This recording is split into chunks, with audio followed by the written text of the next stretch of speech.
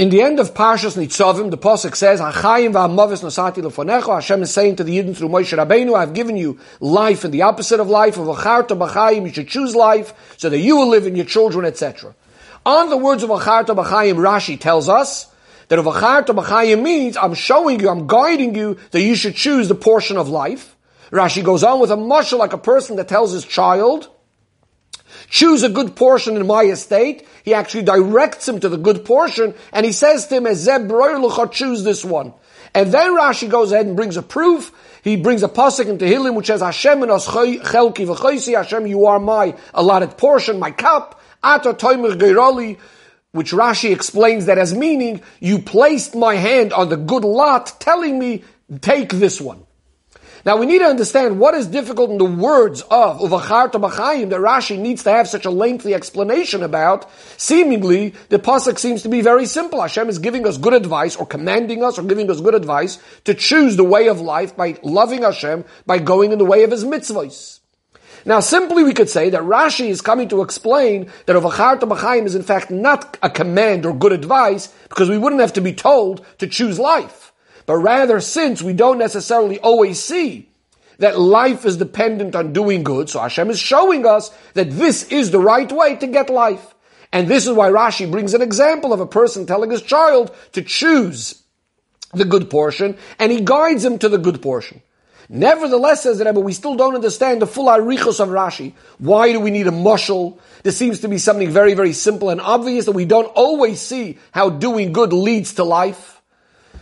So why do we need to say a mashal about this? This is an obvious point. Also, what is this idea that even after the father guiding the child to the right place, he still needs to tell him, choose this one? Why does he have to tell him, choose this one? And also, where do we see this idea in our psukim?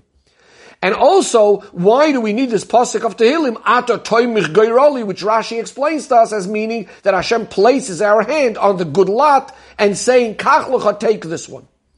So the Rebbe says the explanation is, what was bothering Rashi is that in the earlier psukim we basically seemingly have this whole point already being said. That by doing good, that's the way you have life. By doing bad, you chas v'shalom get the other way around. What is the new message of these psukim?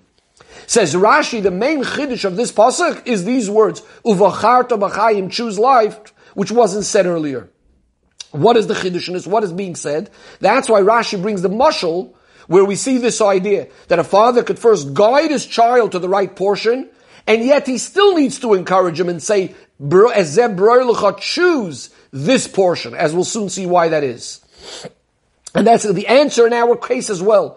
That yes, we did have a number of psukim describing how doing good brings life, and the opposite is also true. And that's like the father guiding the child in the right direction, showing him this is the right path. And yet there's psukim afterwards, like the father that tells the child, choose this one. Hashem says, Uvacharta b'chayim.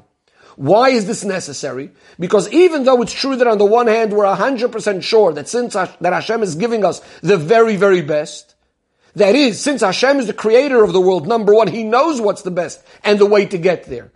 And we are His children, so surely He wants to give us the very, very best.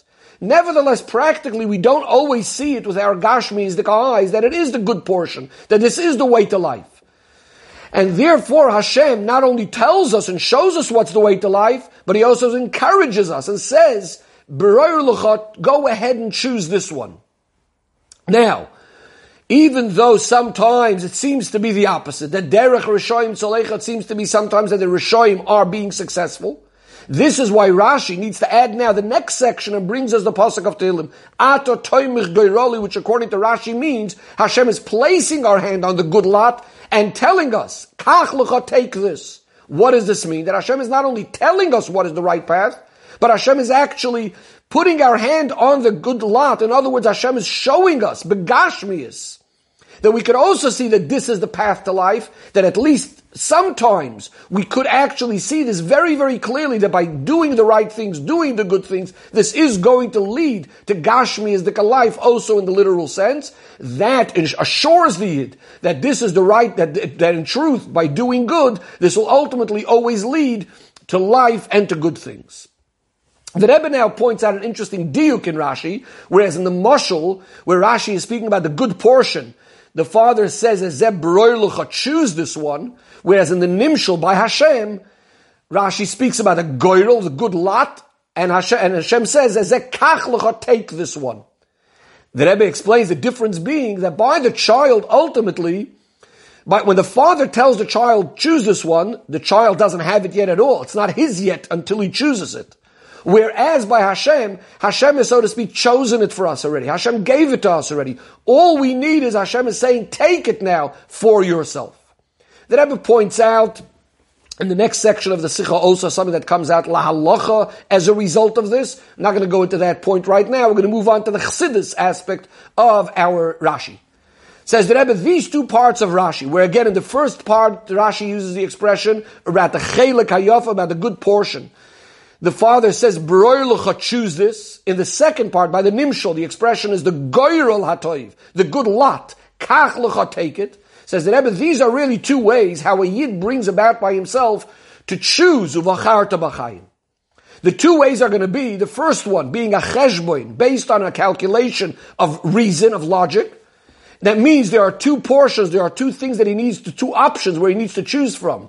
Each one seems to have a certain milah, and yet he goes ahead and chooses one over the other, as we'll soon explain. And then there's another way where the Yid is choosing based higher than Tam Vadas, higher than logic.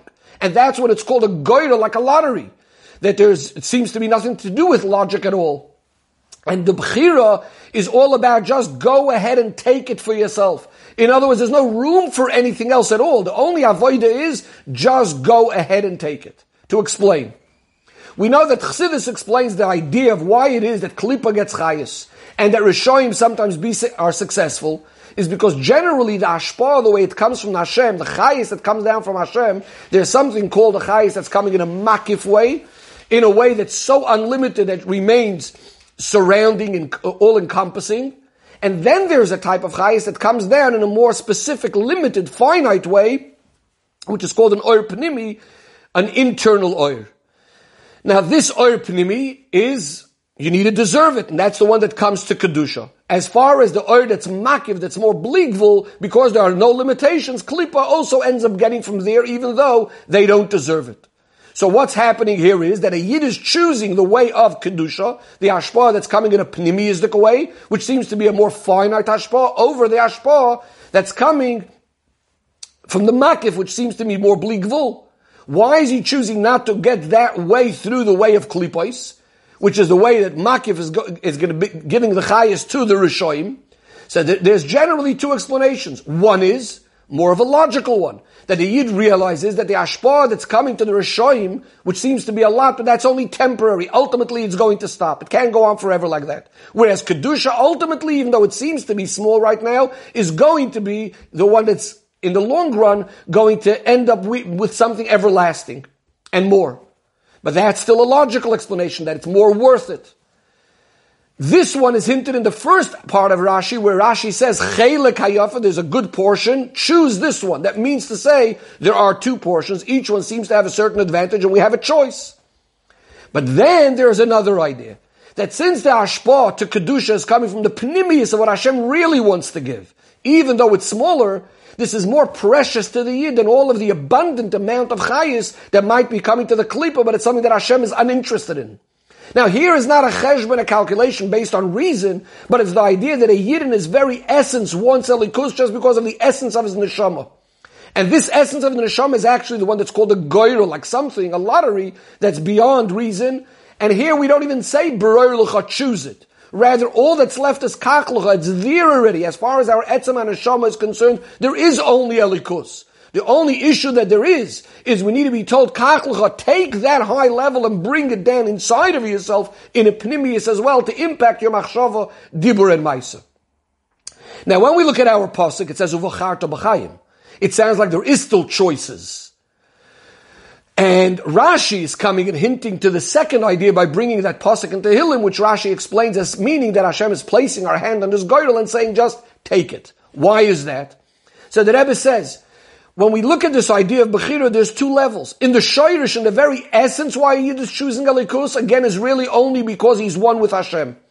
And we're calling it Bechira Chavshis, free choice in the sense because he's not being compelled based on any reason, on logic and all of that, based on any advantages that there are, but again, purely just because of the etzem of Elikus, that as far as this is concerned, there's no room for anything else.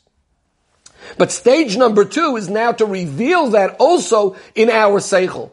That means that we look at it with our seichel, and there seems to be 2 choices, and yet the Yid goes ahead and chooses one over the other. And therefore, in the pasuk, we speak about uvacharta b'chaim, that there seems to be 2 choices, because practically in avodah, we need to have this bechira that the Yid chooses in a way of, that he sees 2 options, and he uvacharta b'chaim. But Rashi, which is Yeina Shel Torah, reveals to us that b'pnimiyus, on the real level, in the root and in the source, the choice of a Yid in Elikus is coming from a place that's completely higher than reason, in a way that we call the goyrol, and therefore there's no other options even. The only thing is, again, kachlecha, we need to take it down inside of ourselves and bring it into a pnimius. The Rebbe concludes with connection to Rosh Hashanah, that this is also the time that we say to Hashem, Yivchar lanu es nachalseinu, that Hashem should choose us. We are being me'orer in Hashem to choose us, and we achieve this by us choosing Hashem, not only based on reason, but also from the very essence of our neshama, and through this we bring about that Hashem also chooses the Yidden.